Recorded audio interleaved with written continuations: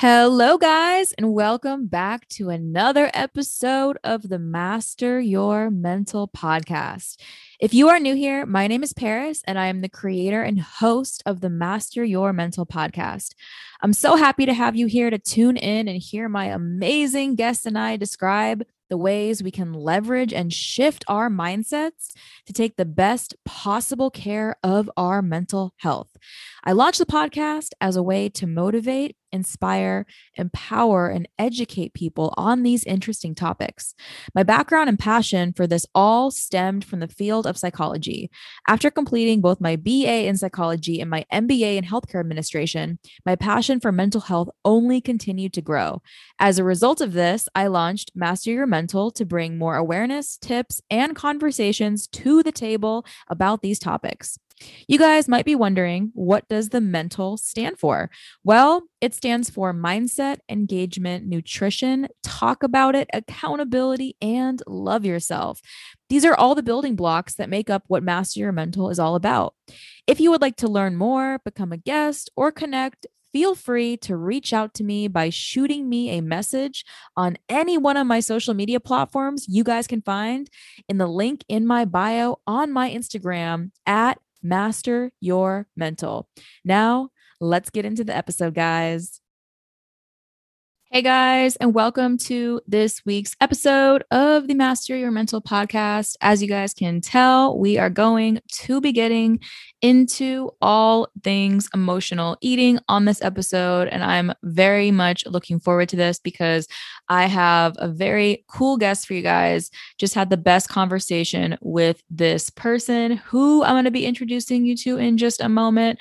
But before I go ahead and dive into that, I want to let you guys know a little bit more about why I wanted to create this episode and a little bit about what you can expect from tuning in today. So, I know this episode is about emotional eating, and we're actually going to be talking about how this relates to our mental health and the role that trauma plays in emotional eating and all the things that we can do to work on this relationship with ourselves and start to pour more into ourselves, the role of self-compassion, what the subconscious has to do with all this stuff as well. And there are so many incredible tips, very helpful points, and a very powerful story shared by my guest who is going to be coming on here in just a moment. But this topic is something that I have not actually gotten into yet. And you know me, I always want to get new things for you guys, new content, all related to mental health and mindset. And this topic I thought would be so important and so powerful because I know that this is something that a lot of people can probably relate to in some aspect, whether you have struggled with this yourself or you know someone who's dealing with this, or you have some kind of relationship with emotional eating and or maybe you're just curious to learn more about what it is and how it can impact our mood, our mindset, our mental health, all of these things, and also the ways that we can tap into improving this and really uncovering the things that have led to this and led to struggles with this area. So I love that because you know that I always love to bring solutions to the table for you guys, tips to help with all of these things instead of just focusing on the issue or the problem. I love to bring that forward for you guys to tap more into what can we do about this? How can we address this? And how can we get the most possible value out of this? And this is what we're going to be getting into in this episode. So I hope that you guys enjoy this one and that you love it as much as I've loved creating it for you guys. So let's go ahead and get into it. Hello, everyone, and welcome to this week's episode of the Master Your Mental podcast. Today's topic is all about emotional eating. I am bringing on my awesome guest, Jonathan McLaurin. Did I say your name right? McLernan. So I say McLernan. If McDonald's had a school and I was a student, I'd be McLernan. Jonathan McLernan, to get into what this is and how it ties in with our mental health. Jonathan is actually an expert emotional eating coach who has lost and kept off 100 pounds, you guys. He is passionate about behavioral psychology and brain-driven weight loss, which he teaches his clients. I'm so excited to have Jonathan here with us today to get into his story and this topic today. So without further ado, welcome Jonathan to the podcast. All right. Thank you for having me. Of course. I'm so excited to chat with you because just before we got on here, we were talking a little bit about how this is actually something that we have not covered yet on the show. We haven't gotten into emotional eating and, what is it? How does it relate to mental health? What impact does it have and how to understand it and work through that? And so, of course, we got you here who is going to get into the story and tips and tricks and all those things. So I'd love if you can just give us a little bit more info about you and tell us more about yourself before we go ahead and dive on in on this. Yeah, so I've had a really varied background. I was a nanotechnology researcher at university. I was a marine engineer for 6 years in the Navy. I'm a four-time entrepreneur. I have two business failures in the background. I spent 3 years as a globetrotting English teacher as well. And so it was kind of around my travels. So my wife and I, we decided not to buy a house and we decided to travel the world instead. And during that time is kind of when I went from being athletic to morbidly obese. And it was as a result of like a trauma that I went through about 10 years ago when I was living in South Africa. And that began my own journey with weight loss. And, prior to that, I would say I would have thought that anyone who was overweight was just like lazy or undisciplined. But after going through my own traumatic experience, I was turning to food as a coping mechanism because I really had no tools to deal with trauma. And I was still living in that traumatic situation in South Africa. And so here I am kind of trying to wade into this murky world of weight loss and diet culture. And this journey actually spanned probably 6 or 7 years. So, sometimes people ask, well, how long did it take you to lose 100 pounds? And sort of written into that question is also this, what did you do? Can you give me a template? Did you intermittent fast? Did you go keto? Did you, cut out carbohydrates? Like what did you do? And I think sometimes people are surprised by the answer because they say, I learned self-compassion. And it's not the answer they're looking for because like, well, that's not an instruction manual for me, Right. Yeah. But I think it's important to understand for me, I tried so many different diets and I wasted a ton of time and energy trying to find answers like in all the wrong places. And it was when I hired a coach back in about 2017. And he shone a light on this glaring problem that was staring back at me.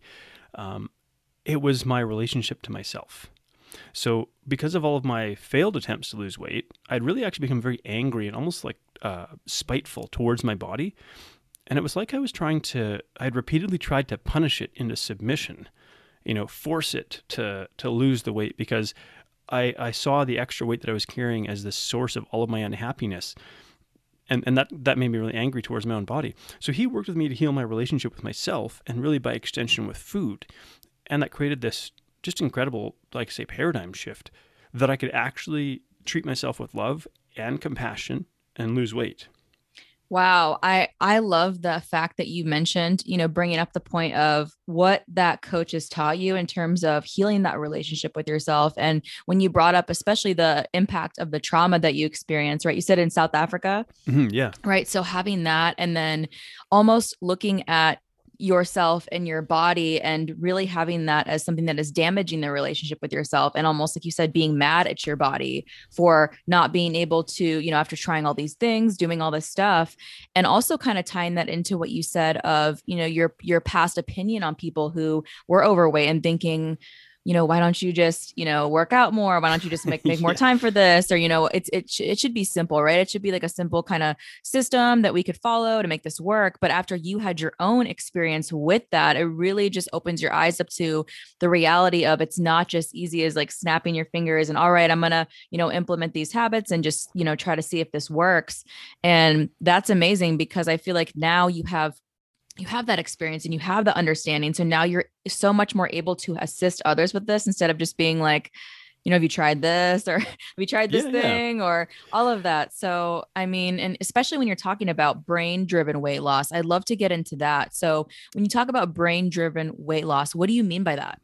Yeah, so it's a term that I've coined, I think. I've never heard anyone else use it. But really, I want to shine a light on the fact that you're right, in a sense. Yes, what we eat and how we choose to be active or not, that will influence like our weight and our health, but it's actually the brain that drives our decision making and our actions.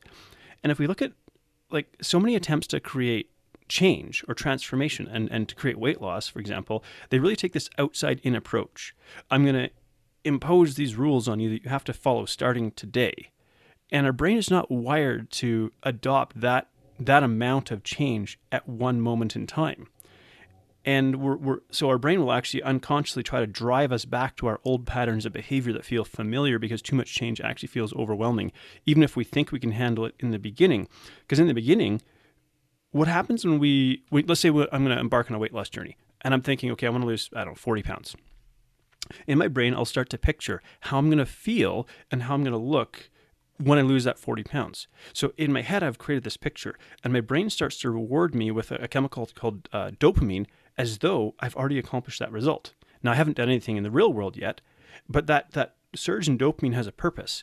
What it does is it gets me over my fear of change, right? It helps me to overcome my natural biological resistance to change. Now, we mistake that in thinking this should be motivation or something that keeps us going for long term, because when that dopamine will die off deliberately, because if your brain can't keep you high all the time. If it did, ordinary life would just become depressing. And so when we try to take this outside-in approach of imposing all of this change all at once, very quickly we're going to figure out that we can't maintain that. And the truth is, we have to look at our internal environment, our emotions, our mindset, our psychology, and our habits. This is what most powerfully influences our behavior and ultimately the results we get. And to dive almost like a layer deeper, a lot of our actions take place at the subconscious or the unconscious level.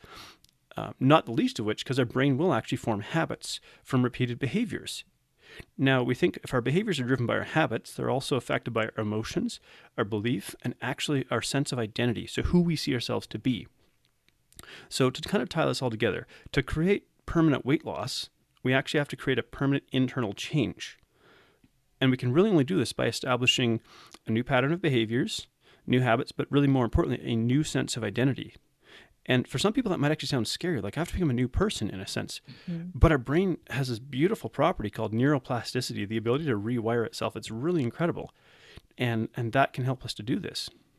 Wow, just the way that you broke that down is extremely helpful and so valuable, because I love how you tied that in with this concept of being able to rewire your identity, right? So the way that you currently see yourself. And I like how you also kind of mention of, going back to like the dopamine when you're having this and you're on this journey and you're trying to do it and you're excited and you're like, okay, I'm going to do these new things. I'm going to do this and it's going to work. And I'm going to, lose these 40 pounds and look like this person that I have in my mind. But then of course, that wears off. So what you said makes so much sense, going back to how you see yourself internally with your thoughts, your habits, your emotions, and the subconscious level of that, which is hugely important. I actually just did an episode on that yesterday about subconscious, because that's something that, and I feel like the beautiful thing about that is that it is possible to be rewired, because I feel like for so many, especially when you're in such a challenging moment and you're faced with so many obstacles and barriers in front of you, it can be easy to think, okay, like this is just who I am. I can't change it. I've been like this my whole life. Like, this is just the way I have to stay. And I feel like when you start to get into how to change that mindset and start to pour into yourself, and of course, it's definitely a process, and I like how you bring that up as well. You're not just like, okay, guys, like we're going to change all these things. And like maybe a month from now, like it'll be good. It's like you talked about 6 years for you, right? Like a 6-year. Now I say to people, if I knew then what I know now, it wouldn't have taken 6 years. But I'm not mad about that. I had to go on this journey of growth and development. And if you would have met me 6 years ago, you'd meet an entirely different person. Like physically, I look relatively the same, minus 100 pounds of extra body fat. Right. Right. And it's not that like you become an unrecognizable person. It's more like you become the highest version of the best version of yourself. I think it's really important to understand that, because maybe we get scared that if I create these changes, like I'm going to lose people in my life or things like that. And while that may actually happen, because, one of the other things that influences our behavior and choices are the people that we surround ourselves with, right? The environment. And that's just another element of sort of this brain-driven weight loss, is really looking at our relationships and the environment and how that also supports who we want to become. But I also like to, I like to try to understand. I say all behavior makes sense. So that doesn't mean that all behavior is good or all behavior is helpful, but it always makes sense if we understand how the brain works.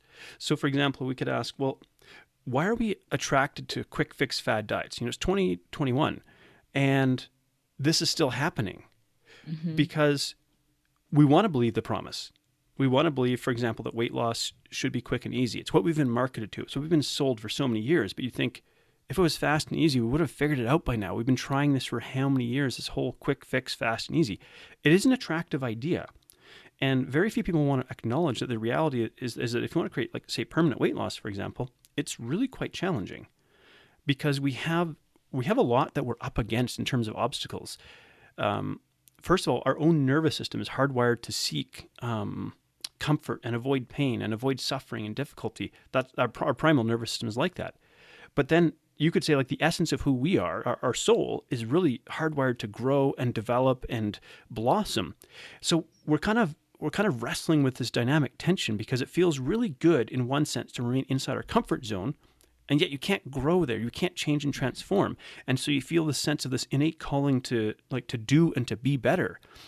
And so I would also say, I believe that we're probably more emotionally and mentally stressed than ever before, even though physically we're actually less stressed. We just look at the biological reaction to the environment. We live in this digital environment where there's 24/7 news and negativity and social media and things like that.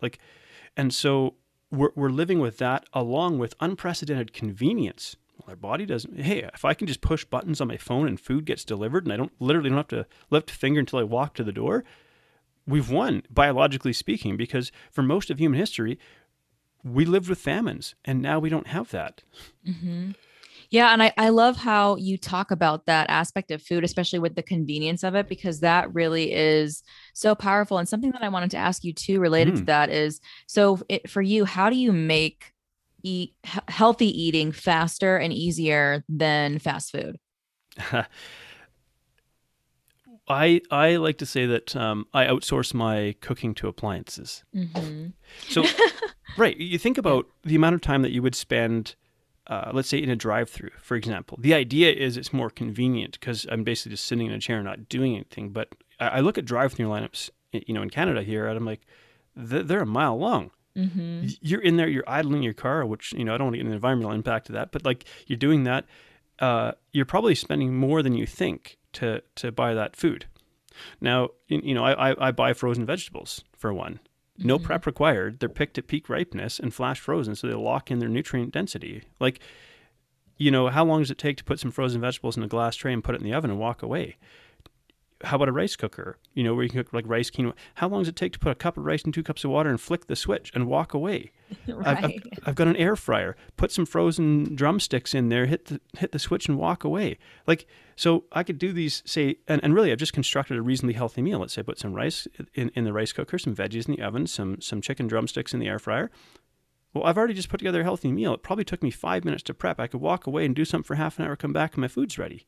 Mm-hmm. Wow. That I feel like ties into, especially with when we talk about the mindset of it, right? Because when we talk about convenience, like a lot of the times, I feel like a lot of people have this thing where they're like, I want to lose weight, right? I want to lose maybe it's like 10 pounds, 20 pounds, however much it is. But then, like you said, it's easier to stay comfortable, right? Inside that comfort zone of what you know. And it takes, in a tremendous amount of work to really get out of that and to say, okay, this isn't working. What I'm doing isn't working, and I'm continuing to do it and just hoping that, there might be a different result eventually, down the road. But I feel like a sense of urgency is really important too. And especially when we talk about emotional eating, for you, I'd love to ask you, like what was the most helpful for you in terms of overcoming the habit that you had established with emotional eating? Right, yeah, because for those who, I don't know if I mentioned it, but I was essentially a binge eating food addict for almost 6 years. And binge eating is sort of, it's uncontrollable episodes of eating where it almost feels like you check out mentally. It's like this desperation to kind of escape. And so I would say some really simple things in a sense, and they're free. One was like slowing down. So, I don't know if you've ever seen like a seagull swallow, a chunk of food that's way bigger than its head. And it's really weird. But I used to eat food like that, where I was like desperately shoveling food in. And my wife used to put her hand on my shoulder and be like, you can take a breath, So I was eating with this urgency. Well, part of that was connected to, because I was overweight and really unhappy with being overweight, I looked at food in this really tortured way. Like, this food is going to make me fat, and yet this food gives me comfort. Like eating this makes me feel better, yet it's making the problem worse. And so really stuck in this kind of tortured situation. So my brain was like, the thing is you can't just necessarily take that away and leave a void there. Mm-hmm. There needs to be something. You need to understand what the brain is looking for in that moment that food really can't fill. Like binge eating, I basically, you have to stop when I'm about ready to vomit. Mm-hmm. But as soon as that happens, all of a sudden, like, back comes the shame, the guilt, the regret, the discomfort, and it wasn't the answer I was looking for. And so the ability to kind of actually become present and say, what am I feeling right now? Like, can I have a guide called Crush Your Cravings, for example, and I walk people through this process called FAST.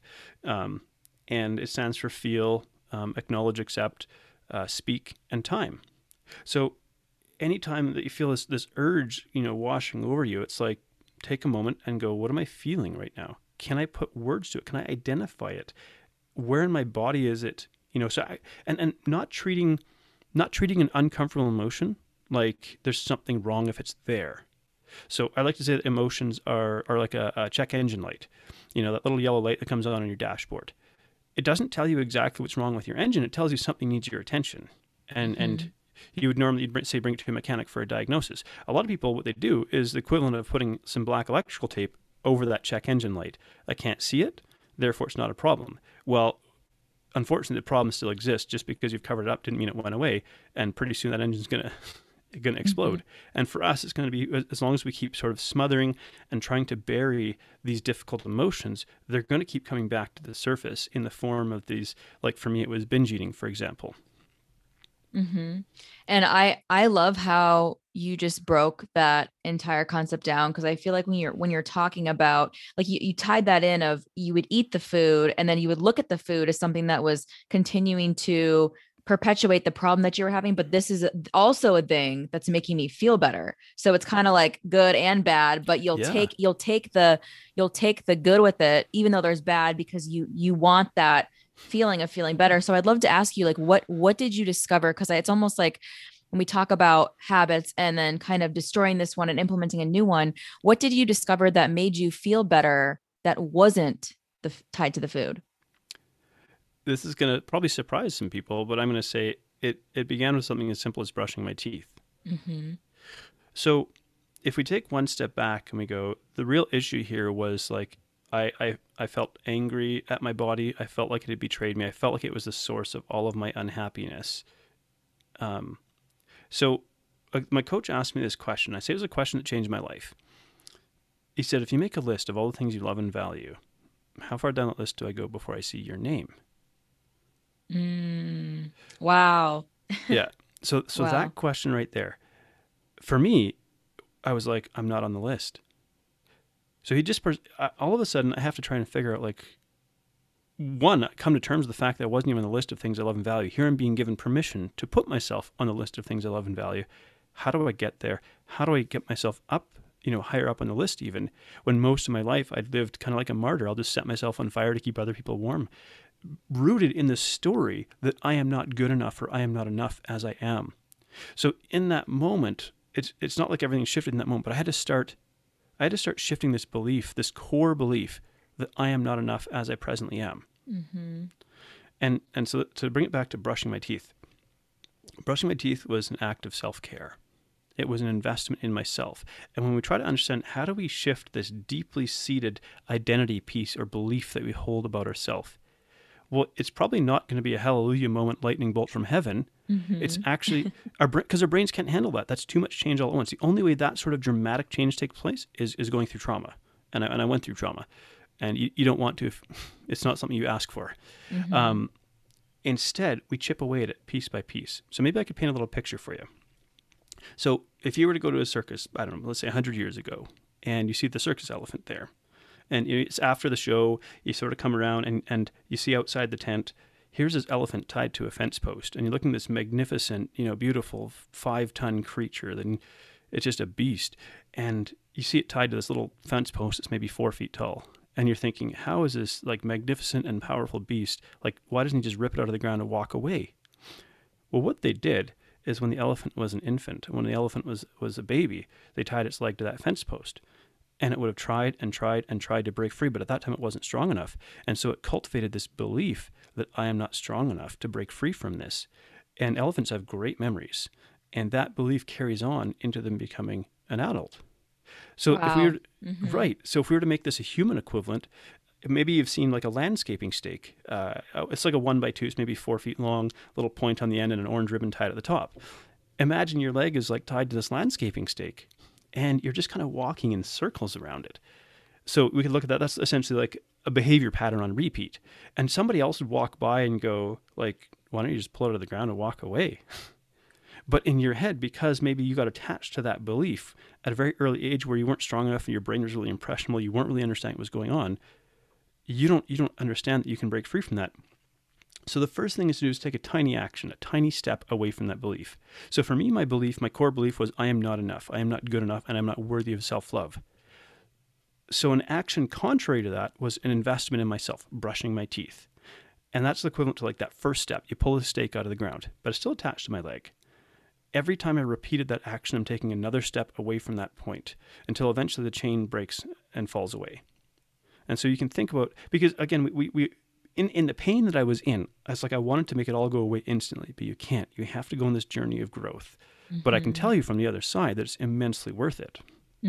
Wow. And especially when you're talking about the role of the trauma in that, right? And like how you kind of painted this picture almost of like having this band-aid that you're putting on and kind of, okay, I can't see the problem anymore. It's under this thing. It might be fixed, but it's not in my clear vision right now, right? But it's still there. So that kind of relates to emotional eating being like that band-aid, right? We're like, we're doing this to cover up this other thing that is going on or has happened, that we start to have this sense inside of ourselves, like something's wrong with me. Like I'm defective. I'm not like you said, worthy of love, valuable. And the example you gave of your coach asking you, where do you fall on this list of value? And you saying, I'm not even on the list, and thinking inside of yourself that I don't even deserve to be on the list. And I won't ever deserve to be on the list. And I think that's so great how you talk about that, the habit of brushing your teeth and then slowly continuing that and then building on more of those habits that are pouring into yourself. Cause I feel like you, that I love that elephant example. I love that because especially when it ties back to what you've been doing in your life for so long.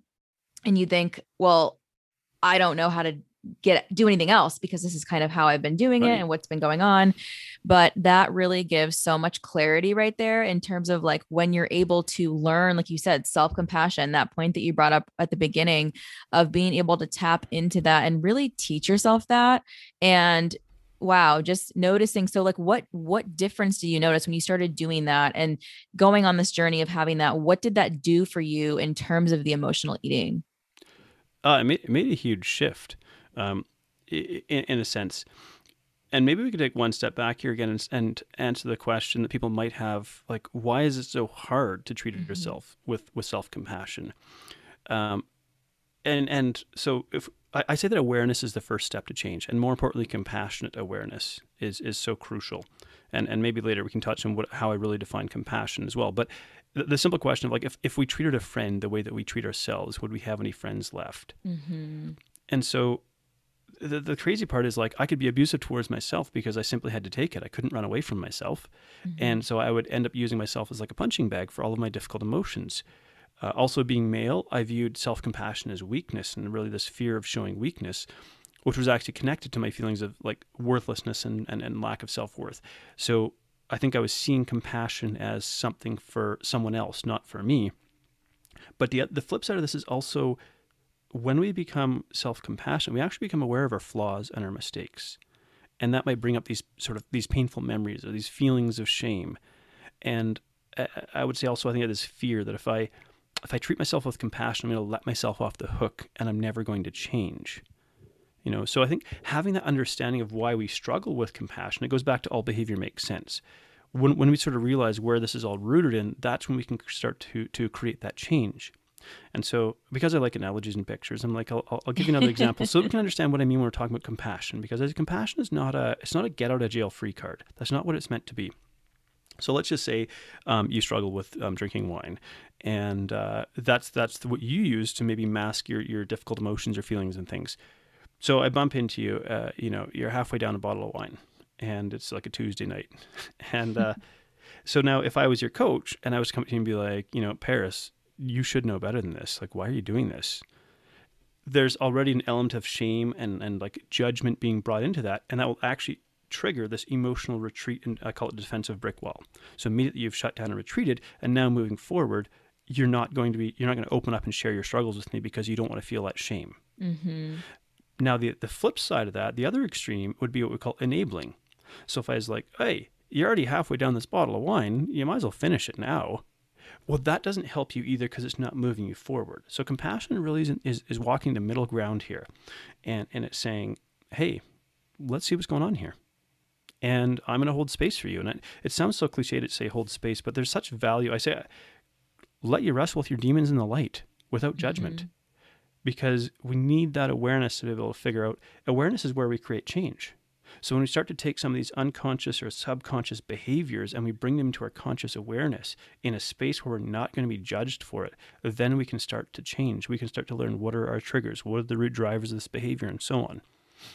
Yes. Oh my gosh. That is so powerful and so true, because I feel like when you really are able to tap into that, it's almost like we talk about like the example you gave of wine, right? So any form of addiction that we have, or any form of anything that we've had in the past that we've struggled with related to eating, related to food, related to mental health, or whatever it may be, kind of understanding, where did this come about? Like, where did this behavior start with the emotional eating? When did I start? Was I always this way? What happened? And kind of letting that person know, instead of being like, hey, like, why are you doing this? It's wrong. But then of course that brings out that shame. And now I feel bad because now I was called out and I know I shouldn't be doing it, but now I'm like, I don't want to open up anymore. But when you actually, let that person know, hey, like, I see you, like you said, hold space for you. And I love that, because even though it sounds cliche, you're letting that person know that, hey, I'm here in this moment. I'm going to give you my time, all my energy to dive into this with you and help you kind of uncover and unpack this and really kind of get to the root of, what root of this, without making you feel like I'm judging you or I'm criticizing you or I'm making anything like that, because we all have these things, all of us as humans have something that we can go back to or pinpoint and say, this point in my life, this happened, or this impacted me or affected me. And this is what, I did at the time to try to move forward or cope or deal with it. That wasn't necessarily healthy, but this is what I did to overcome it. We all have similar moments like that. So I feel like when we can lay it out like that, instead of coming from a place of, like, what's wrong with you? Like, why? What do you do? Like, what is this? Come on, just like stop eating so much, just eat a little, like, I feel like when you're able to tap into it that way and, really do that for this person, it does a lot, because I feel like already this person is holding that inside of themselves and they're already speaking so poorly to their own self. Yeah. So, I say that, like, if beating yourself up was going to work, it would have worked by now. Yeah. Yes. Right. Oh my goodness. Oh my goodness. So true. And we have these emotional blind spots as well. And I think this really highlights the power of coaching or connecting to like a qualified professional to get help with this. And there should be no shame in it. I couldn't have accomplished this change and got to where I am now on my own. Well, maybe I could have, but it would have maybe taken 20 or 30 years. It dramatically short-circuited, even though we say this process takes time and it takes longer than we want to because we've been sort of conditioned in this instant gratification culture, we still massively short circuit the amount of time required to start to create this transformation, because all of us have these emotional blind spots. And I feel like I should mention something, because we're talking about weight loss, and for people who struggle with sort of emotional eating and mental health and things like that, sometimes that can be a triggering thing to talk about, because we connect to such a sense of judgment around it. But what I like to say to people is weight loss is a doorway. It's not a destination, right? So the truth is that for most people, like biologically speaking, we're going to improve our health if we lower our body fat percentage, right? But I mean, facts don't really change people's minds. The truth is, this is never really about a number on this scale, right? It's about quality of life. So we often assign a number to give us a tangible placeholder, but it just represents a future that we're visualizing, a future that we feel like we're going to be able to live in. the words that I hear, like, I want to feel comfortable in my own skin. I want to be able to shop in my closet again. I have all these clothes that I used to wear. I want to be able to get on the floor and play with my kids or my grandkids, that kind of stuff. And so really weight loss opens the door to being freer to do the activity you want instead of the one you wish, sort of sitting on the couch. Mm-hmm. And so for me, I think also I should share this. Even though I've accomplished this and I've kept the weight off and so on, it's not like I'm without struggles. I'm still a human being. Mm-hmm. And sometimes this idea, like I run a podcast called Between the Before and After, and we talk about like the human element of this journey. And so I have what I call an emotionally compelling reason. For me, it's my son. He's a little over 8 months old now. And I love this kid to bits. He is, but he's a nonstop mover. Like he was doing, 120 kicks an hour in the womb kind of thing. Like just, he just like hop on his bike and ride inside the womb. Like my poor wife trying to sleep, and he would do so at 3 o'clock in the morning. Yeah. And he just, from like day one, his limbs were just going nonstop. Now for me, I'm like, this is a preview of what's to come. Mm-hmm. He's just shifting from commando crawling to get up and onto his knees and crawling, but he is a nonstop mover. Now I'm 39 going on 40. So by the time I'm 50, he's going to be 10. And when I'm 60, he's going to be 20. I don't want people to be like, hey, it's nice you brought your grandpa to graduation. But more importantly, like, I don't want to be a sideline dad. Mm-hmm. I don't want to have to sit on the couch and say, sorry, Bubba, I can't get on the floor and play with you because I can't get up. So when I'm confronted with some of these urges and impulses that still show up, it's not like now I navigate them differently. They're not nearly as powerful as they used to be, but they're still there because this stuff is really like wired deeply into the brain, especially after trauma. So let's just say I'm at Costco, and I see the big old bag of like, I don't know, sweet Maui onion potato chips, this big brightly colored bag. And my brain goes, oh my gosh, it'd be amazing to eat that entire bag of chips, right? Well, I don't know, binge watching something on Netflix. And then I look at my son in the cart and I'm like, what kind of dad do I want to be? Wow. And you weigh those two up, and it's like my love for my son is so much greater than my desire to do that. So we recognize that logic doesn't really get us to change our behavior, but we really have to dive into the emotional component of it. So we're really now tapping into this part of our brain, because we might think emotional eating and having these strong emotions is a bad thing, but we can also flip it around and use the other part of it as well. And so I call this finding our emotionally compelling reason why we want to do this. That can help us as we're trying to create this change. Wow. I love that. And I love that example. I love the example. You give such great examples and analogies. I love when people do that and come on here, because it helps so much to be able to visually see something, and just all these descriptions you're giving are so helpful, especially when we're talking about emotional eating and then the trauma tied in with this, and tying this in with mental health and all of this. And something I always love to ask everybody, and I always love to ask this question because I always get a different answer, and it's always so great to see what people think and have to bring to the table for this. So Jonathan, I'd love to ask you, so what are you currently doing right now in this moment in time to master your mental? I'm just slowing down my breathing. I'm present. It's like tapping into at least 4 out of my 5 senses. Well, we actually have more than 5, but so I'm what am I feeling in the moment? What am I hearing? What am I smelling? What does it feel like? The bum in the seat of my chair, my arms on the armrest, that kind of thing. We live in a world that it just feels like we're trying to drink from a fire hose. Just this infinite stream of information that we could never even come close to trying to consume, and it's just picking up. So this ability to slow down and just be present in this moment. I'm just present in this conversation. I'm not thinking about, some grocery shopping or something I have to do. It's like be present with, and I've really tried to learn this, like with my son and with my wife and so on, is like whatever moment I'm in, I use my son, and like I'm watching him grow at 8 months, from 0 to 8 months. There's so much change that's happened. I just try to sit with him sometimes, just be present in that moment. So tapping into all those senses. I think learning how to do that and living more consciously is really, something that helps us maintain these amazing transformations we can accomplish. That's amazing. Amazing. Just, I love that because everything you said right there is so right. Trying to drink from this fire hose or going back to, things in the past or things we have to do or things in the near future and all of this. But when you can actually be there in that moment, and that's such a beautiful thing because it is, being able to be there with your son and be in that moment and watch him. And especially when you're talking about this, like how change is happening so quickly and you're there for it. So I love that. That is such a great one. And Jonathan, I just want to thank you so much for coming out here on Master Mental and bringing such phenomenal tips to the table about this topic of emotional eating and about this, how this ties in with your story and your experiences and mental health and overcoming these things. You brought so much helpful information to the table. It's going to be so valuable. I know people are going to take away so much value from this conversation. So thank you so much for being here and just coming out and doing this. Thank you. It's been a real pleasure.